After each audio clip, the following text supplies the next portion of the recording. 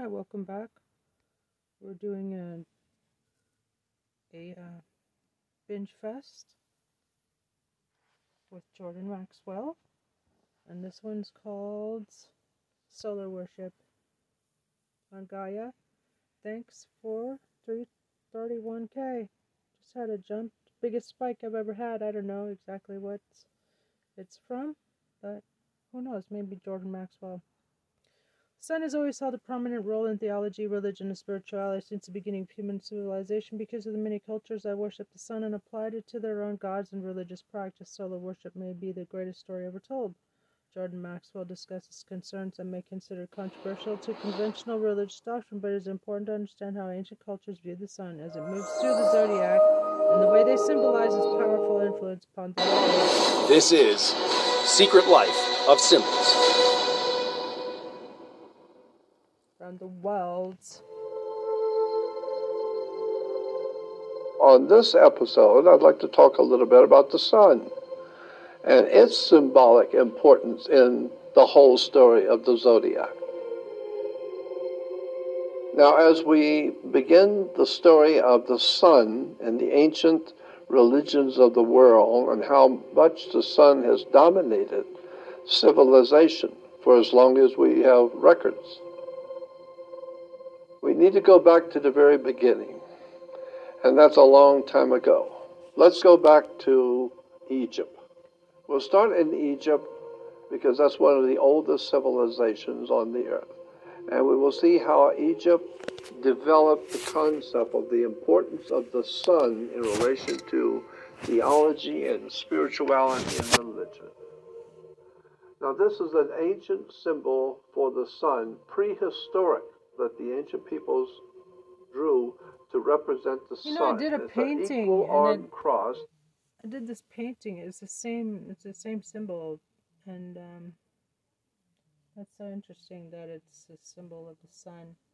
But yeah, it's a painting of Tristaland, this place, and kind of puts them in quadrants. It's a like an X and a circle. Thought it could be like being in the crosshairs or the like a target, But I'm glad that it means that. That's a very interesting. Within the circle. Seems kind of like an unconscious, subconscious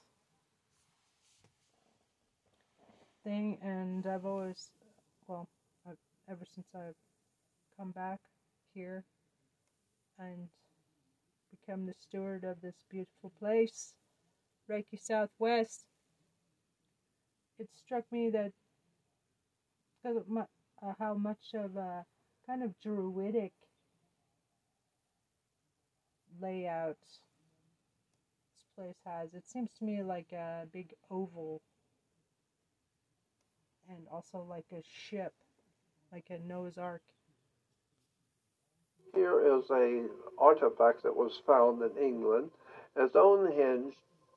It's on a golden circle, which represents the sun, and then you'll see the cross in between, and this is about 4,500 years old.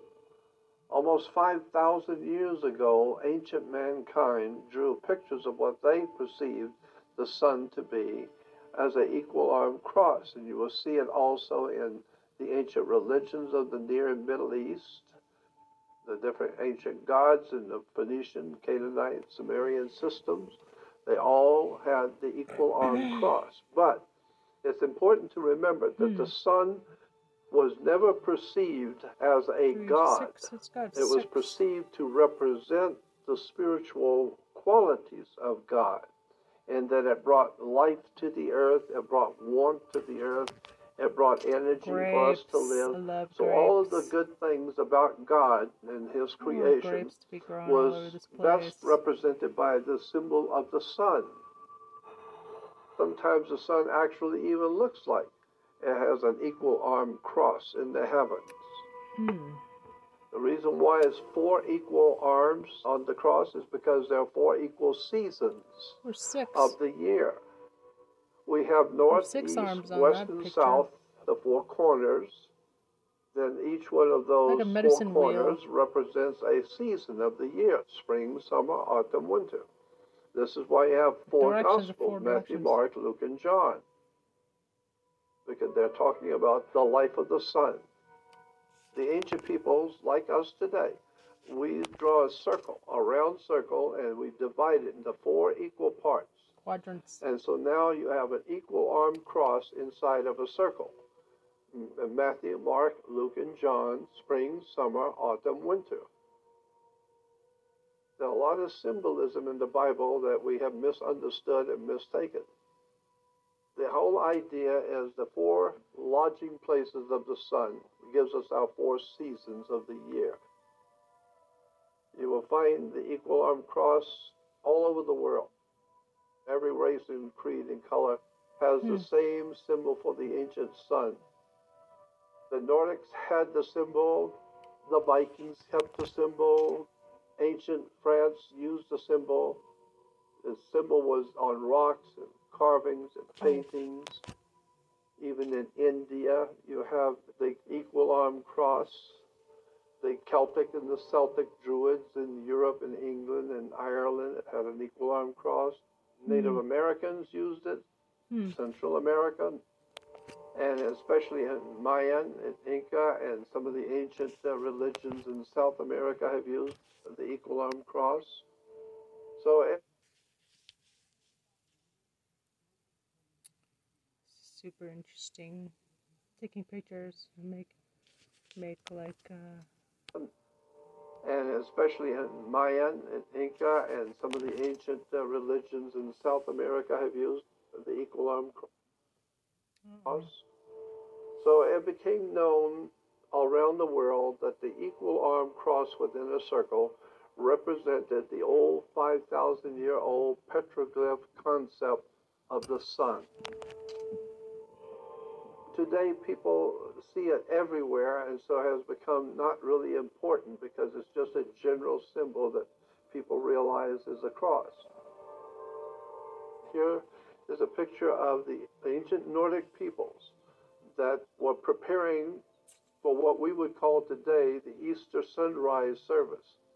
Here the ancient peoples in Europe realized that the sun was coming back to the northern hemisphere, and it would bring with it the warmth of food and life. And so they all gathered with their sun symbol to welcome back the sun that had died in winter and was coming back to the northern hemisphere. It became known as what we call today Easter. The circle on the cross is not a man dying on a cross. It's the sun on the north, east, west, and southern parts of the earth. The idea being, of course, is that when the sun dies in winter, and then when it is reborn on December 25th, the sun actually begins to move northward. And when it does, that tells the world that the sun is now coming back to the northern hemisphere, bringing back the sun to us in the northern hemisphere. Because for us in the northern hemisphere, the sun was dead to us because it was in the southern hemisphere.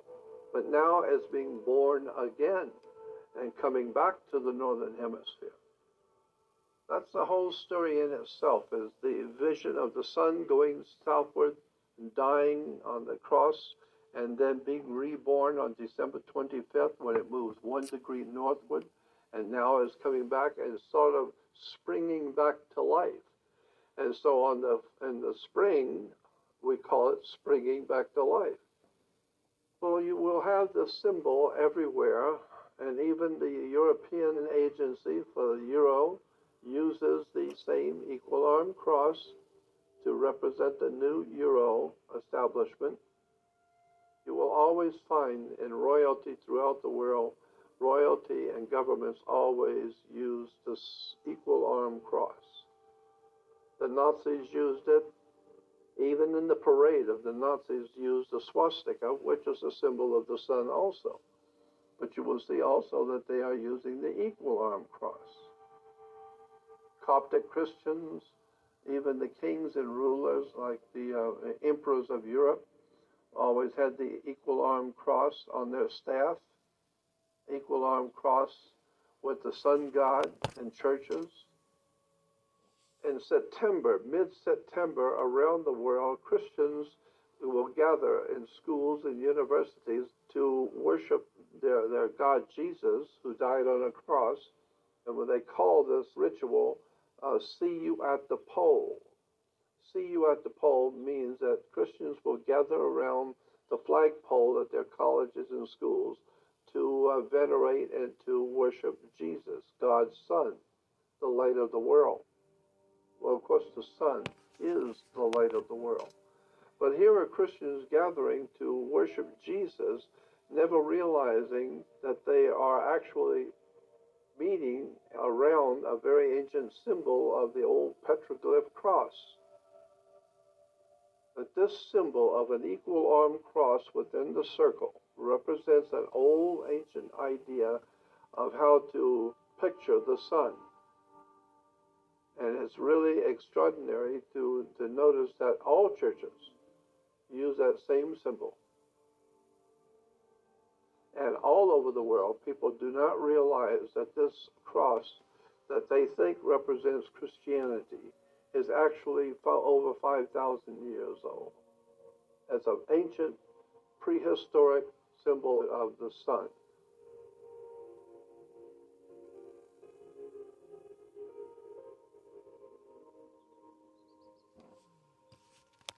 Jesus has always represented the sun, the S-U-N, not S-O-N. Jesus is my friend. The etymology of the word for the sun. You see that sun can be S-U-N or S-O-N, and depending on how it's used. S-O-N and S-U-N are used interchangeably in Christianity. Illustrations in the Christian church, you will see they're all actually a round, glowing sun. Not a young child or a baby or a man, but the S-U-N. There's two words, S-U-N and S-O-N, but the Christianity and Judaism are based on the worship of the S-U-N, not S-O-N. That's a misunderstanding. That misunderstanding is part of the history of the English language. Because if you go back into the King's Old English, you go back into the history of the English language, there is a phenomena which in English class you will learn is called the lazy O. The lazy O is a phenomena in English which means that translators always translated sun, S-O-N and S-U-N, all in the same sentence. And so it became known as the lazy O. They were talking about the S-U-N, but they used S-O-N because they were lazy. They just used either one. The mother of Jesus is Mary, which is actually Mari, M-A-R-I, not M-A-R-Y. Mari means pure. And therefore the mother of Jesus is a virgin, or Virgo. One of the 12 signs of the zodiac is a Virgo, the virgin. So here is Mari, or Mary, the virgin, Virgo, holding the baby Jesus, or God's Son, the light of the world. Today we still have Jesus as God's Son in the heavens, and he became now a great sun god. But the question you need to ask yourself is, who owns the sun? You will assume that the sun must be owned by someone. Well, mankind doesn't own the sun. If anything, you would say maybe God owns the sun. So if God owns the sun, then it's God's Son, and he's the light of the world. Of course, the sun is the light of the world. Looking at the communion host, the Catholic communion host, you will see it always looks like the old ancient petroglyph sun. You see that the sun and Jesus' hand represents the S-U-N. The Holy Eucharist represents the sun. This is why the priest in the church on Sundays will raise the sun. They will raise it. And why? Because that's what the sun does. It rises. So the sun rises. La, This la, is why la, we la, have la, the la, symbols on the la. host in the Catholic Church is always the old petroglyph sun. Jesus means God is with us. And I you used will to see love the those priest is wafers. representing Jesus how? As a sun. All of this Sun goes wafer. back many, many thousands and thousands of years before Christianity ever existed. And it has nothing to do with Christianity Snack at all. wafer snacks. It has to do with exactly what Church it's showing. snacks. Sun worship. And today we're still doing the same thing. We're worshiping the sun. And you will see the sun is prominent in all of Catholicism. Everywhere you look at Catholicism are worshipers of the sun. Now here we have a picture of Jesus giving to the children a part of his body. And what is he giving them? A little round sun disc. We're told that we should all take part of his body at the first communion. In that communion in the Catholic Church, you're taking part of God's Son's body. The whole idea is very obvious what's being talked about here. We're just talking about sun worship. The idea that the Son dies on a cross goes back to the old petroglyph cross, and so that's where we see it now all over the world, all Christianity. You'll see the Son is always dying on the cross, because in the southern constellation, when you go down south, when the sun reaches the lowest part in the sky in southern hemisphere, there is a constellation of stars that look just exactly like a cross. And so we say the sun, when it dies in December, it goes down and dies on the cross. The cross is called the Southern Cross. When he was dead, but now he's coming back to the northern hemisphere because he promised he would return. And he is returning again in the spring. Solar symbolism of the sun going southward each day until it finally reaches December 22nd, when it's its lowest point in the southern sky. It's down south now. It's gone south. But on December 22nd, the sun goes as far in the south as it's going to go, and it stops going southward on December 22nd. It doesn't go any further southward. Then on the 23rd and 24th, it rises on the same degree. And therefore, for 3 days, it doesn't move at all, stays at that same degree. So we say, and the ancient people said, that Jesus, or God's Son, died for 3 days. Why? Because it was moving every day, and now it's not moving for 3 days. So for 3 days, the sun was dead, and on December 25th, the sun moves 1 degree northward, which indicates, and even the United States Navy will show you on their instruments, that it indicates the sun is now alive again. He's born again. Now he's going to work his way back to the northern hemisphere, because he said, God's Son said, I will return. Well, he does. He returns every year. So what do you see? Do you see a man on this cross? Do you see a man dying on the cross? No. This is what is actually meant by dying on the cross. It's the sun. During the summer, when the sun is in the northern hemisphere, it is in the constellation of Leo, so he is the lion of the tribe of Judah. And then when he dies in Capricorn, down south when he goes south. And so now he dies in the winter. And then he comes back and springs back to life. And when he comes back to the northern hemisphere, we call it spring. But when it crosses the equator, the sun will have to cross the equator coming back to us in the north. When it crosses the equator, it is said to have passed over the equator. So in the Hebrew religion, when the sun passes over the coming back to the northern hemisphere, they call that celebration the Passover. But for Christians, they're worshiping the sun also as it passes over, but they refer to it as the resurrection. God's Son has been resurrected. He's come back. It doesn't matter how you say it, a resurrection or a Passover. It just means the sun is coming back to us in the northern hemisphere.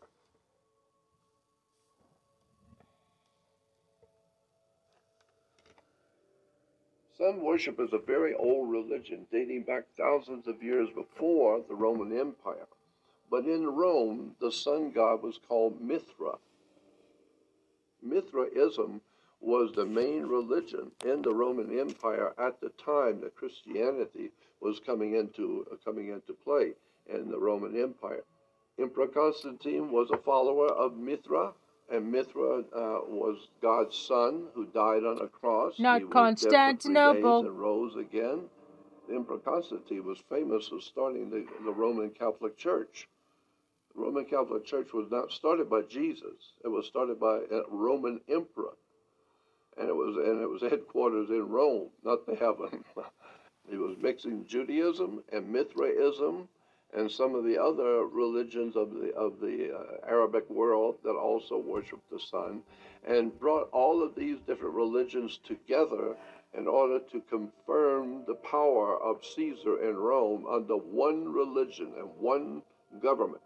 It was actually a world government, supposedly at the time. Catholic means universal, meaning whatever air is Catholic, because air is all over the world. Water is Catholic. Anything which is all over the world is Catholic, because it's a Latin word that means universal. Constantine was trying to unite all the religions of the Roman Empire into one. Religious divisions are very dangerous, and they can also harbor treason and anti-government.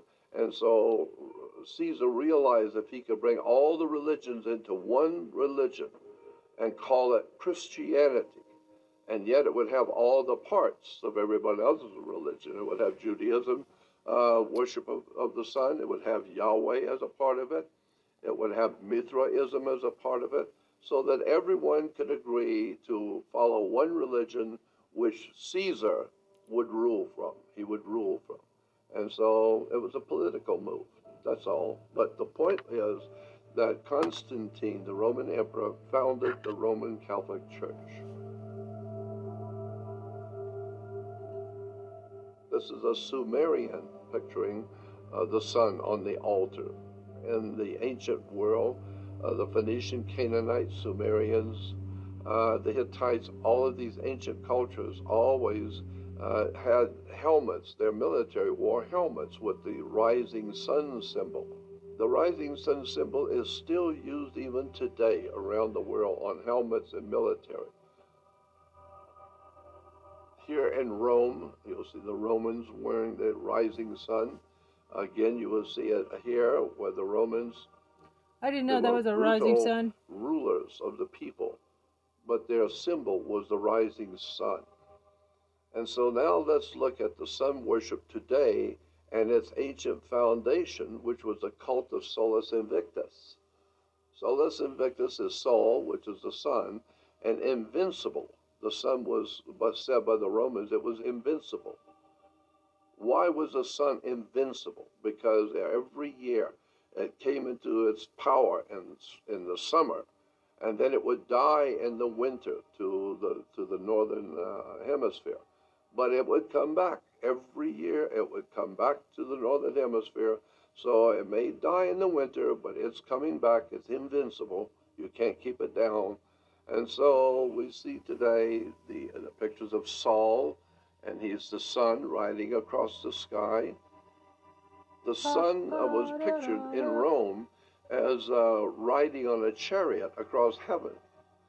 And so the sun was that lucky old sun riding around heaven all day, roaming around heaven all day, obviously on a chariot. And here is Solus Invicti, or this is a picture of Mithra, and it shows the sun spokes, the sun rays around his head, the sun god of Rome.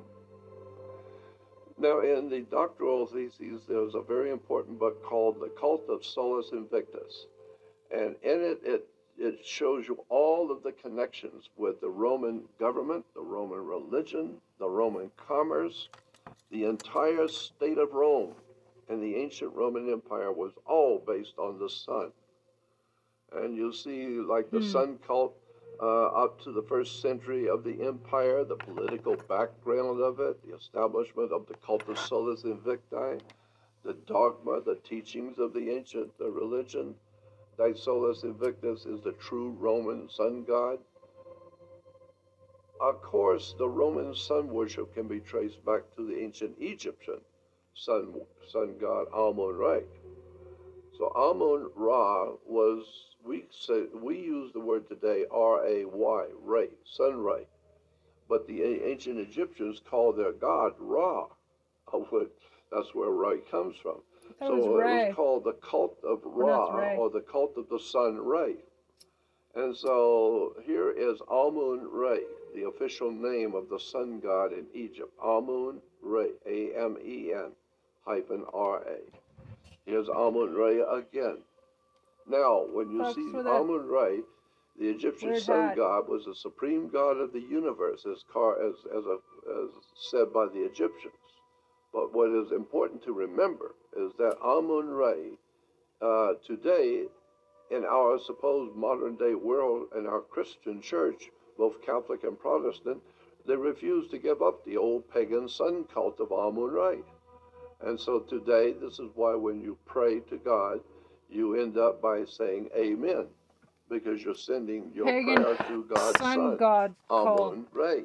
The Catholic Church is replete with all kinds of sun symbols. You'll always see the Pope wearing large sun symbols. Uh-oh,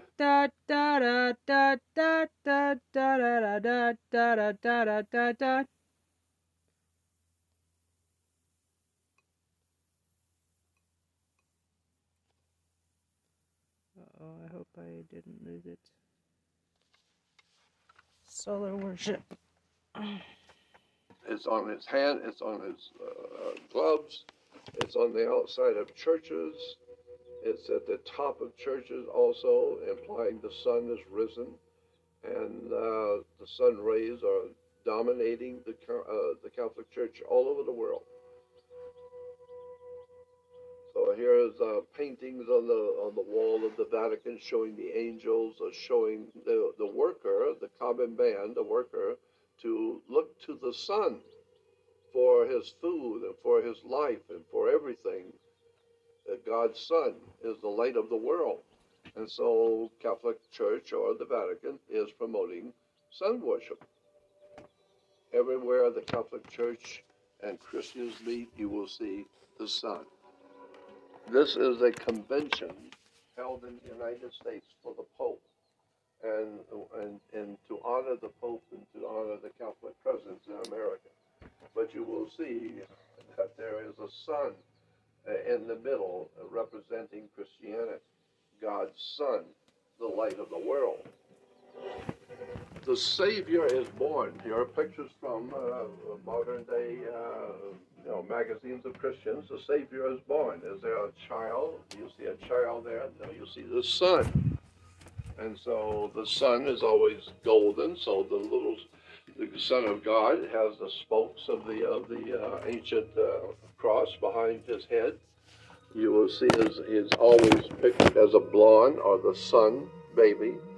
And here's the mother holding her son. And here in the Vatican is a very interesting picture of, this is a sculpture in the Vatican. And it is showing Jesus' mother, the Virgin, which is Virgo, the Virgin of the Zodiac, holding her newborn son, S-U-N. And this is in the Vatican. Both baby Jesus and the grown-up Jesus are trying to show you what it's all symbolizing.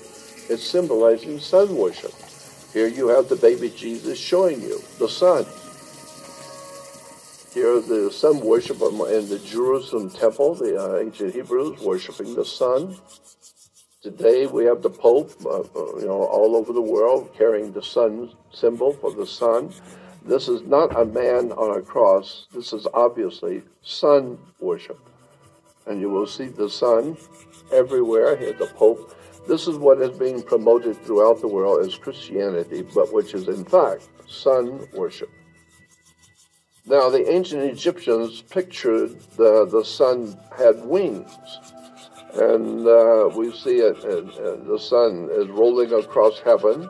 The sun in India, and the Hindu worship of the sun. Now here we have the Inca priest kneeling on an altar and offering up the wine in the altar to the sun god. The same you will see in Japan. You'll see in England. They're singing praises in a hymn to the rising sun. The wood carving picture of the Jews and worshiping the sun. And here again is the four Gospels, Matthew, Mark, Luke, and John. And they are writing about their Savior, the sun. Because Matthew, Mark, Luke, and John is spring, summer, autumn, winter. The four seasons are symbolically represented by four Gospels. This is a very important book showing that the sun in the church today, cathedrals are solar observatories. Now, of course, in India, the most important sun god in India was Krishna. We know that the Jesuits, when they went into India, Hare Krishna, back in the Hare Hare. 1500s, they learned very quickly the whole religion of God's Son, the light of the world in India, who was Krishna. And they came back and infiltrated those teachings and concepts into what we call Christianity. This is the work of the church borrowing the stories from the ancient world of sun gods who died on the cross. Now here is an ancient Babylonian king, and his name was Shemesh, and he was a Babylonian sun king. And you'll see the altar in front of him has the sun. But this is very important. A Babylonian king being worshipped, and his name was Shemesh. It's because in the Hebrew language, or in the Jews, Shemesh is the sun in the Jewish language. Here we have 37 of what we call sons of God from the ancient world to the modern. And they all have the same identity and the same stories that go with their lives. They were born of a virgin. They died on a cross. They were dead for 3 days and then was resurrected and came back. Their father was a carpenter, and they had 12, almost all of these had 12 followers or 12 apostles. They had the same story that we have in Christianity 37 times over. So it's a continuation of the same story coming out of the ancient world, and today we call it Catholicism or Christianity. So the reason why these things keep repeating themselves is because it is what is called the greatest story ever told. I think it is the greatest story ever told, that the sun is born each morning and ultimately dies at night, and then emerges the next morning and brings life back again, but then dies again. And so the whole story is on the subjects of the whole universe and how our skies work and how the planets work.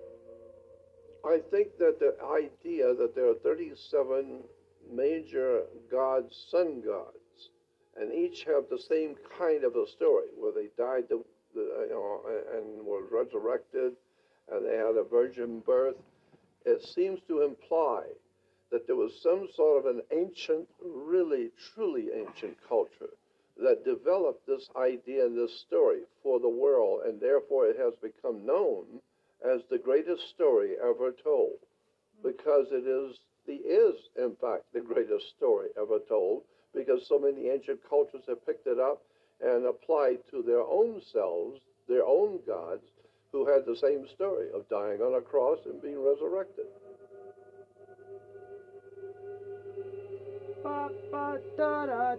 There will not be any Messiah coming back for the Jews, for the Christians, or for any other religion on the earth. It's all based on ancient concepts of the prehistoric and ancient world of the sun representing life to the earth. So there won't be any Messiah coming back because there was none to start with. It's all based on the sun being the giver of life. So now that we have the technology today that we have, where we can talk to the world through the system of technology, we can now begin to show the whole world where all of this has come from. All of these ideas and concepts and gods and sun gods have come from. We're now able to do that with the technology we have today. So many people today are now beginning to see that their ancient and highly venerated religions are merely part of a world continuation of a same story, the greatest story ever told. I'm Jordan Maxwell, and thanks for watching.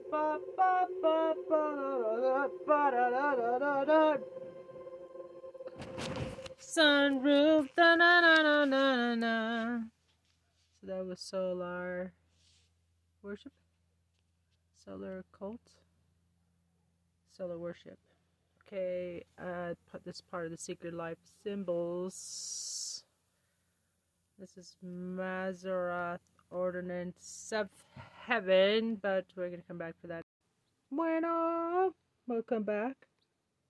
We're currently doing a Jordan Maxwell binge fest on Gaia. Ooh, Saturn and Secret Societies, World of the Occult. Those are coming up. Let's see, I guess we'll do in order. World of the Occult. Let's check it out, man. It means hidden. Okay. Occult. We live in a world filled with occult symbols, and the signs are all around us. Jordan Maxwell takes us on a journey through time and the human mind to reveal his understanding Jordan of the Maxwell secrets. has been on the cutting edge of new thought for over half a century. This is Secret Life of Symbols. Reveal his understanding of the secrets behind many of the symbols we see in our world, from astrology to alchemy, Freemasonry, and secret sciences.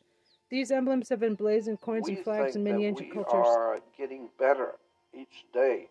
And we have come from a more primitive society, but we are getting better every day and becoming more superior in knowledge and technology, when actually, in point of fact, we are digressing. We are moving away from what we were thousands and thousands of years ago. And I am of the opinion that our history has been vastly changed, and so that we don't really know the history of mankind on this earth.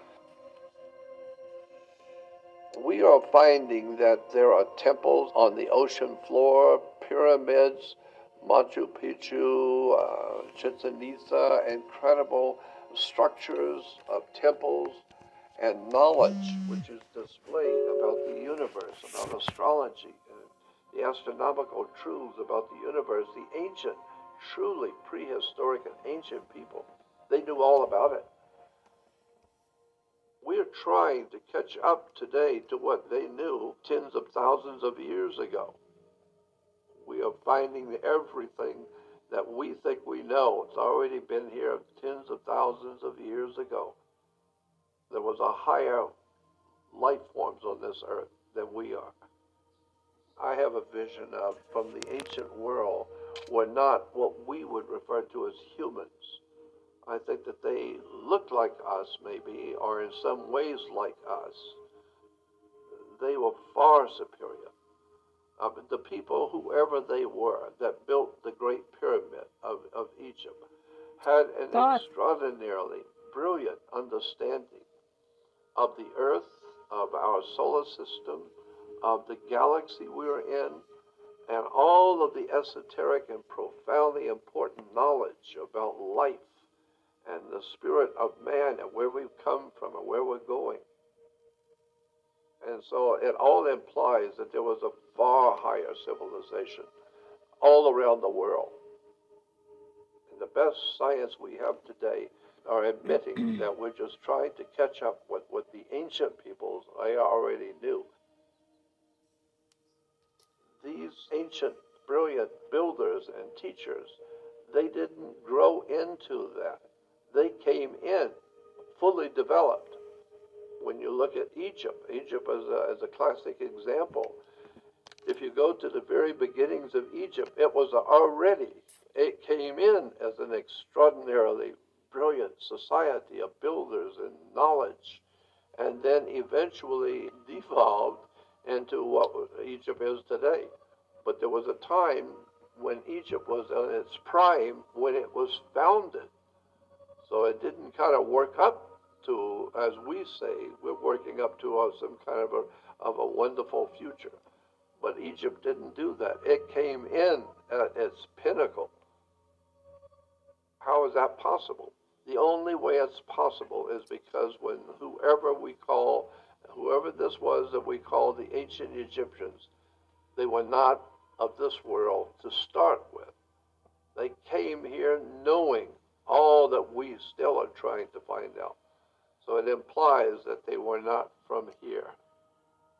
They came in fully understanding the whole universe.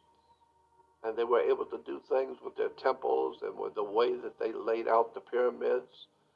They knew things we didn't know, and we still don't know. And we're still trying today. In metaphysics and in occultism, religion, we're trying to find the bottom line that the ancient peoples, they already knew. There is obviously a high science behind the life period. And all of the best in our human life, like astrology and alchemy and all of the other, what I call sciences. Others would say, no, they're just belief systems. No, they're sciences, because when you really look into them, you begin to see that they're telling you things that scientists are just now beginning to realize. There's a higher occult or hidden. The word occult simply means hidden. And so there's obviously a higher science or an occult science behind mankind's ability to contemplate the spiritual aspects of life on the earth. Lots of ancient people already knew what we're trying to find out today. We know that the pyramids, say in Mexico and Central and South America, along with the great temples around the world, were solar temples. They were the center for astronomy. And so the ancient peoples were not looking for spiritual answers as such. They were looking at the actual universe and trying to figure out where we are, what we're doing, and what is the universe. And so from that inquiry into the actual setup of the way the universe operates, then from there they began to suspect that there was some kind of an unwritten, powerful laws in the universe that guided the sun, the moon, the planets, and the whole of the solar system. They start off scientifically just looking for answers to what the moon, the planets, and the whole of the solar system. They start off scientifically just looking for answers to what we're doing here. What is this? And from there, they begin to develop religions or philosophies, alchemy, astrology, medicine, and then human interrelationships. And then from there, you get into all the other metaphysical pursuits. And that's why today the world is half scientific and yet half spiritual. But the spirituality did not come first. There's the regular interest in how the world works. That's what the ancient peoples built those great observatories for. They just wanted to study the heavens. But in doing so, it didn't take long till around the world, mankind that was viewing the heavens for science began to suspect that there's something else going on here. And now comes the world of spirituality.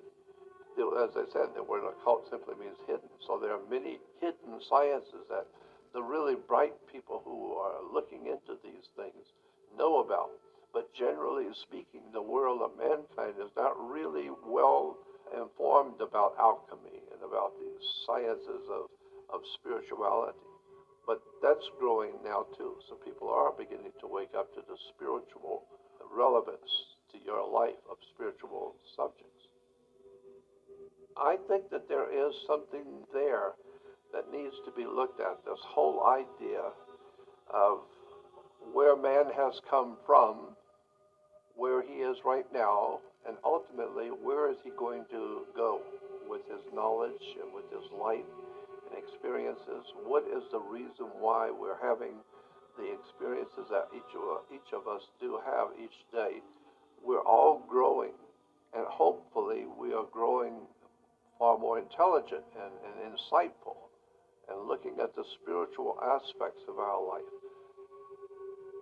That's a very important feature of being alive, is to not just live for the material world today, but start asking serious questions about where were you before you were born?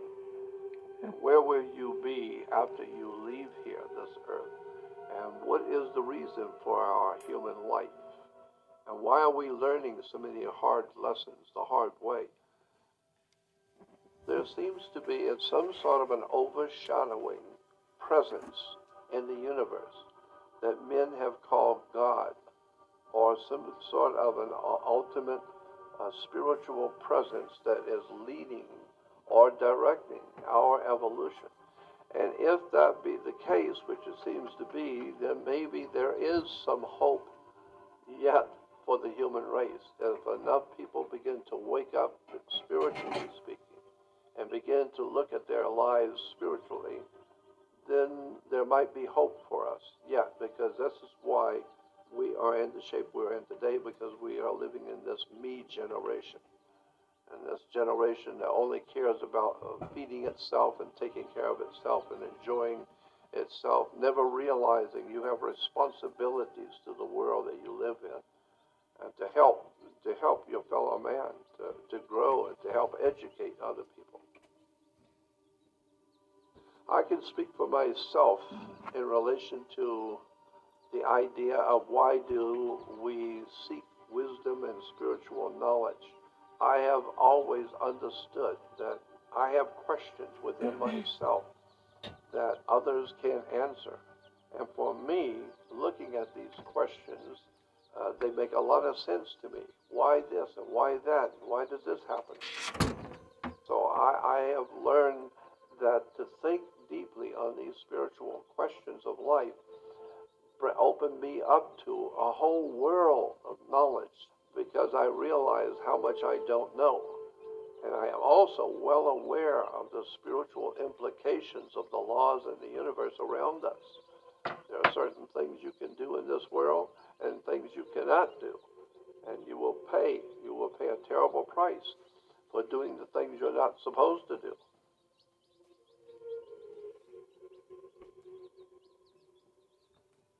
And I am totally convinced that there is some sort of an overshadowing force in the world that wants us to grow. And this concept is even in Christianity, where you hear talk about good angels and bad demons and bad angels, implying that there are good forces, unseen forces out there, and then there are bad. And we know that there is something called good and bad, and there are certain things in all society which are known to be bad and evil. I tend to think that there is something to this idea of reincarnation. And the reason why is because it is pretty much agreed upon by so many of the ancient religions and philosophers and great teachers of the world. My gut feeling is that we do come into this world with baggage from other lifetimes. And this is why we begin to become who we are, because of who we were before. Another part of that story is that before we came and incarnated, incarnated on this earth, that we chose a particular lifestyle, we're told and given to understand, and that we chose our own parents before we came here. I understand the spirit world enough to know that it's very possible that we were in a spiritual state, and then we incarnated into a physical state. Now, the rest of it is up for speculation. I'm totally convinced that there are very legitimate and real otherworldly, I choose to call it, otherworldly forces, spirit forces, demonic forces. Of that there is no doubt in my mind about, because I've had too many personal experiences that tells me and proves to me that somebody's watching us, somebody's watching the human family. The very history Could it of be how Satan? America was founded, and the founding fathers, so to speak, what vision they had when they were putting together the idea to found this country. What was their vision? What were they thinking? And what were they actually working toward? And now that gets into the subject of Freemasonry, to the secret sciences like alchemy and political. There's a lot of political stuff in there too. You have to be careful about secret societies, because these different societies become very powerful and very wealthy, but they have an agenda. They have a particular agenda that they're trying to create or to bring into being, and therefore they will build the whole world around you. And you accept what, when you're a child, a baby, you come into the world and you just accept everything. And if you don't grow up, you just, as a grown person, you just accept whatever there is because that's the way it is. But that's not the way it is.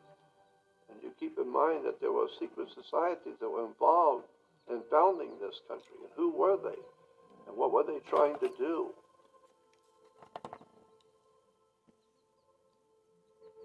You have to know secret societies to understand why there are so many different symbols and emblems in Washington, D.C. and around the world. Because there's different groups, societies, that are working towards certain agenda, and they are putting symbols out that represent their agenda. We know that even in gangs, when you drive to neighborhoods like Los Angeles, and there are scribblings on the walls of gangs, those symbols mean something. And if you're in a gang, you know what those symbols mean. They're telling you something. Whoever is controlling that area, that's their symbols.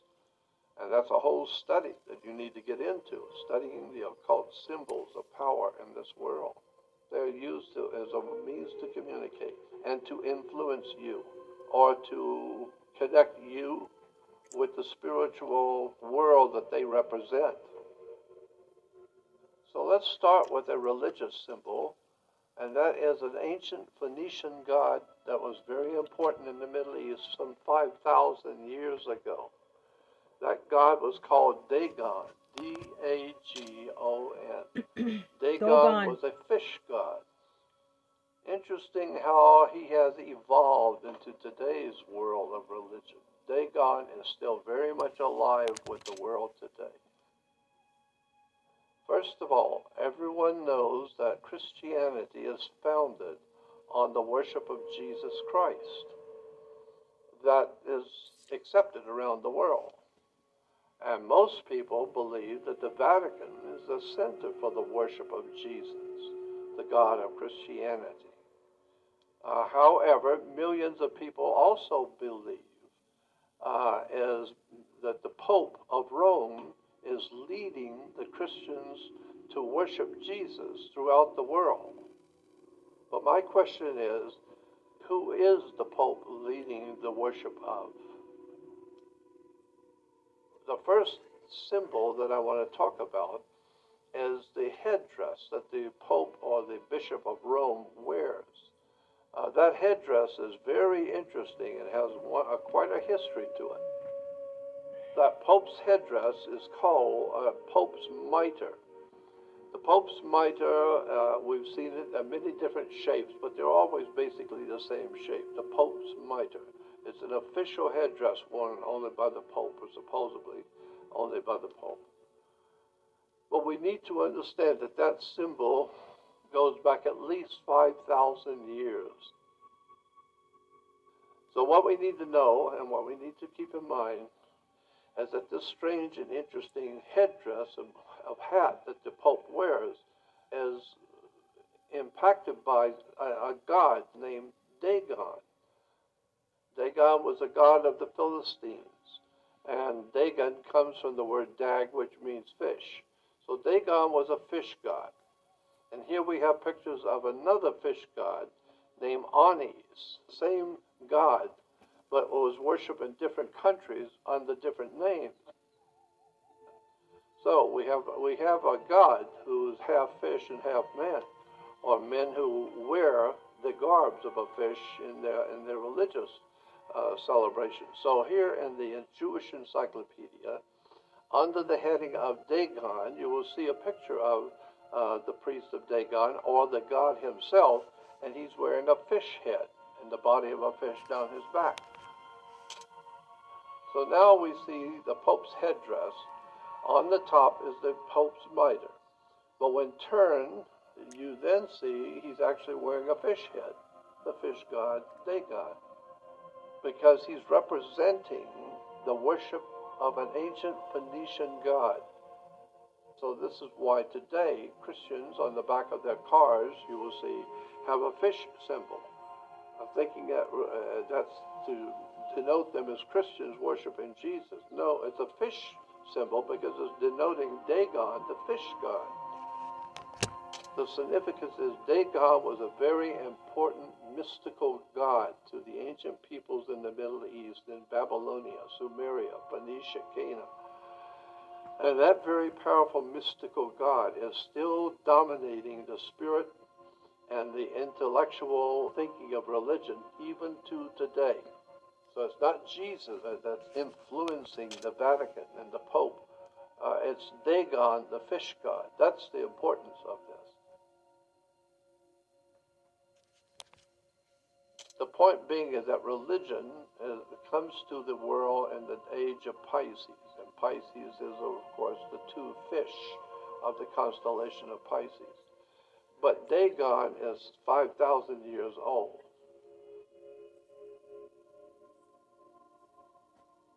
Another one of the symbols I find to be very interesting that's used quite often around the world today, but a lot of people don't know how it's connected to the religions of today, and that is a magic wand.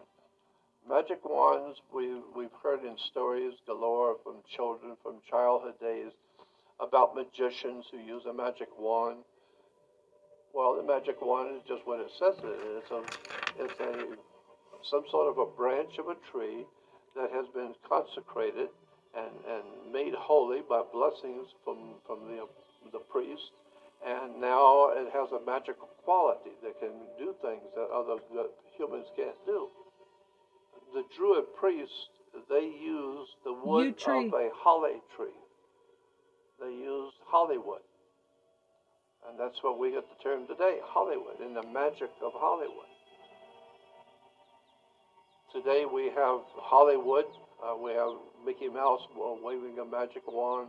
On the left side, we also have actual real magic wands as they are made today in Europe. And of course, orchestra leaders and orchestra conductors, they lead the music with a magic wand. And a lot of people haven't thought about that, but that's what it is, a magic wand. I was used to wonder. So here we have a picture of Moses, where he is conjuring up the spirits and the universe with a magic wand. That's very interesting, Moses with a magic wand. In the ancient Roman Empire, the most important god at the height of Rome's power in the world was a god named Mithra. Mithra was a sun god. And according to the Roman explanation of their god, he was not only a sun god, but he did his miracles with a magic wand. Now here we have Jesus raising Lazarus from the tomb. and you will see that Jesus is using a magic wand. How many Christians know that all throughout Europe and around the world, Christian churches have Jesus working his miracles with magic wands?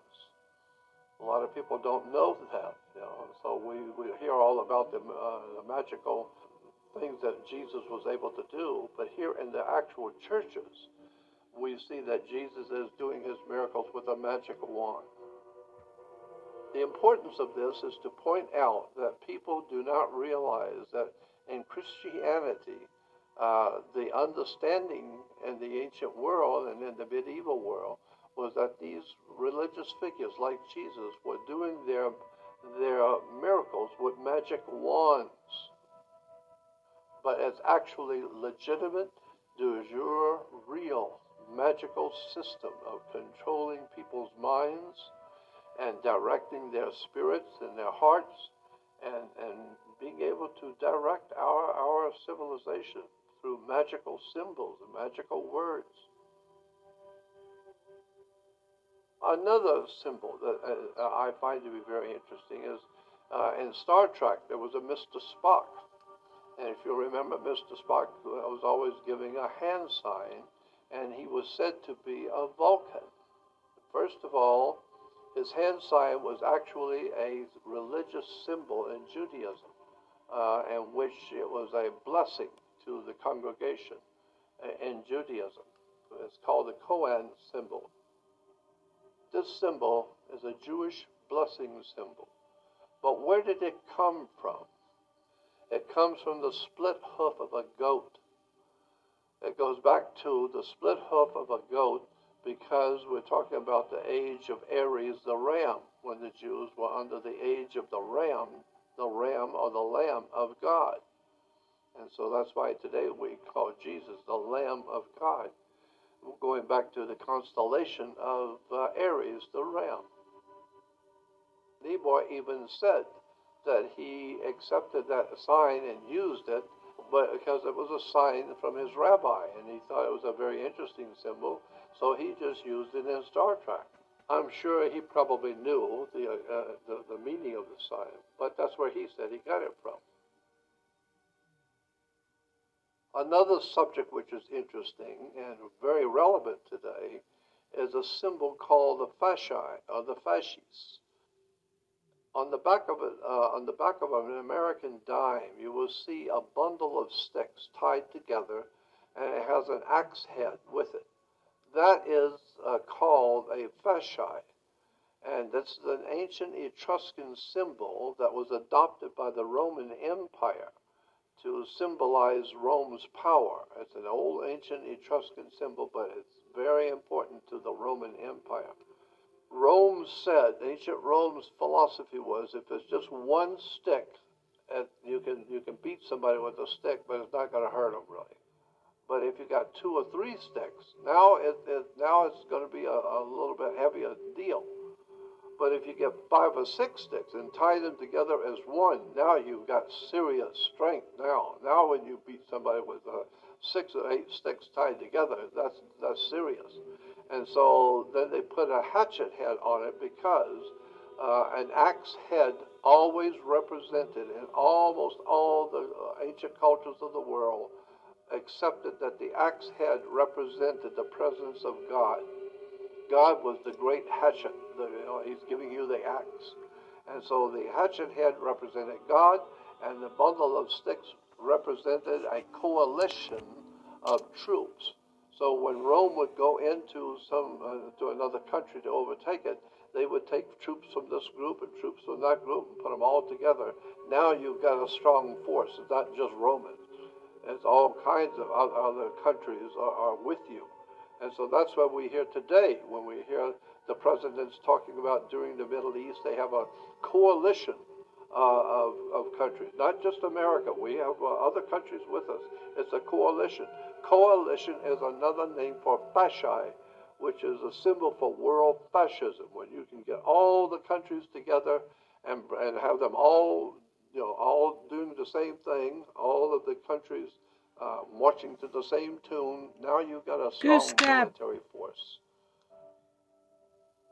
the fasci was usually carried officially behind Caesar. He would be in the front of the parade or whatever, and there would be what is called lectors behind him, and they would be holding the fasci, symbolizing Caesar's power over life and death. He is the man.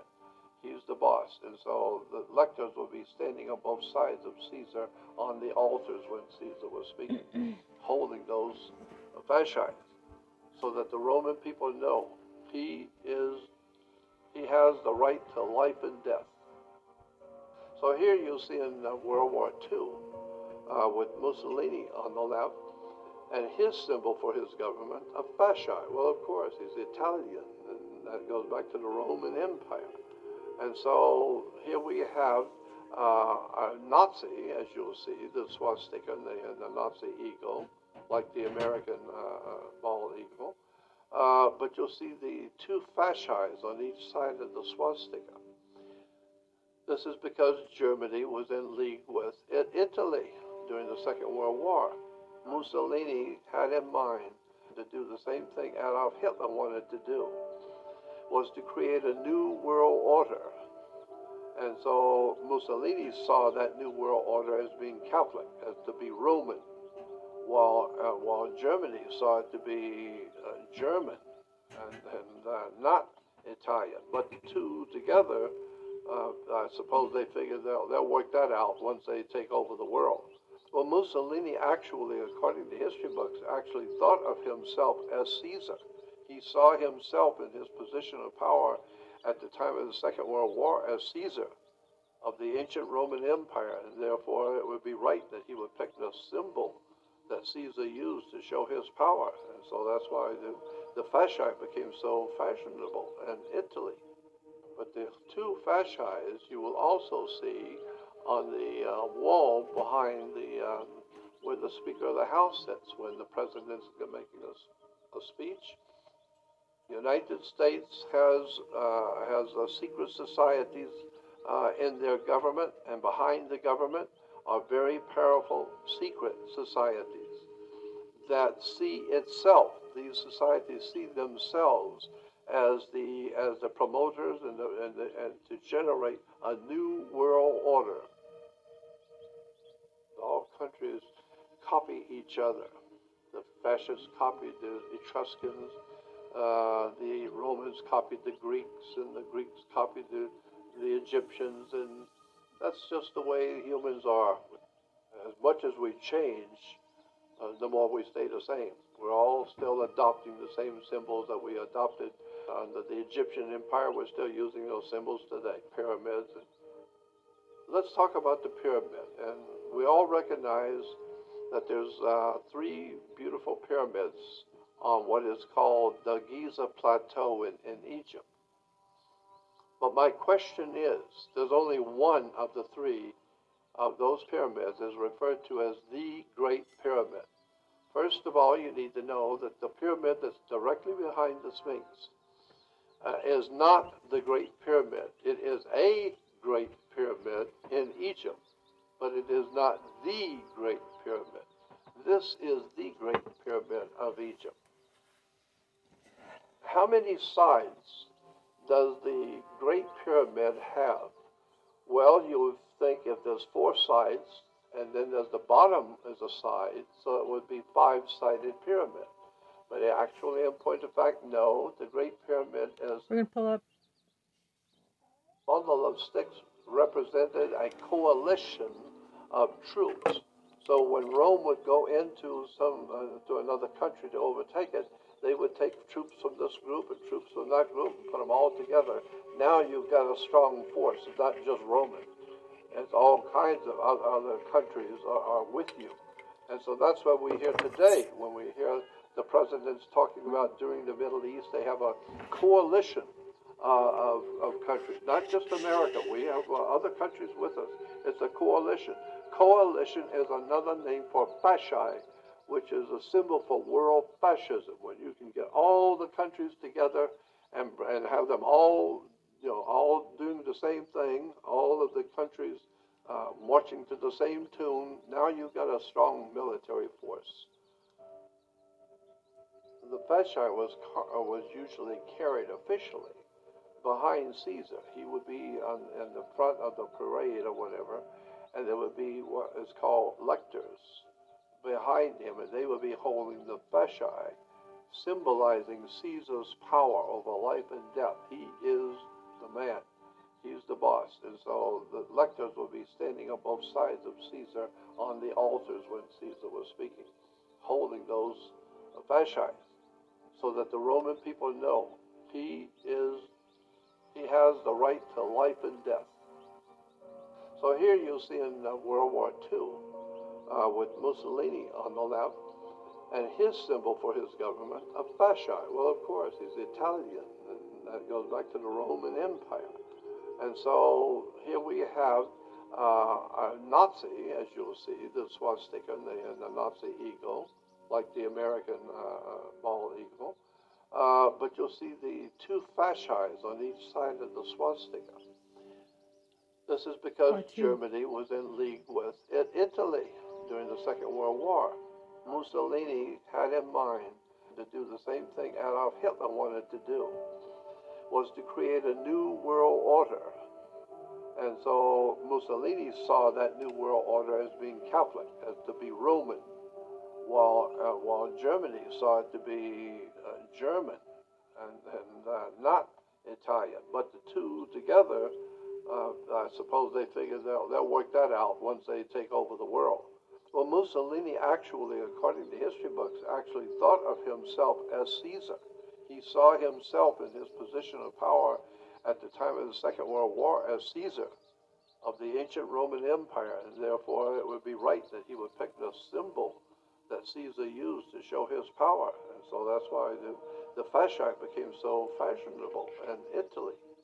But the two fasci you will also see on the wall behind where the Speaker of the House sits when the President's making a speech. The United States has secret societies in their government, and behind the government are very powerful secret societies that see itself. These societies see themselves as the promoters and to generate a new world order. Fascism. All countries copy each other. The fascists copied the Etruscans. The Romans copied the Greeks, and the Greeks copied the Egyptians, and that's just the way humans are.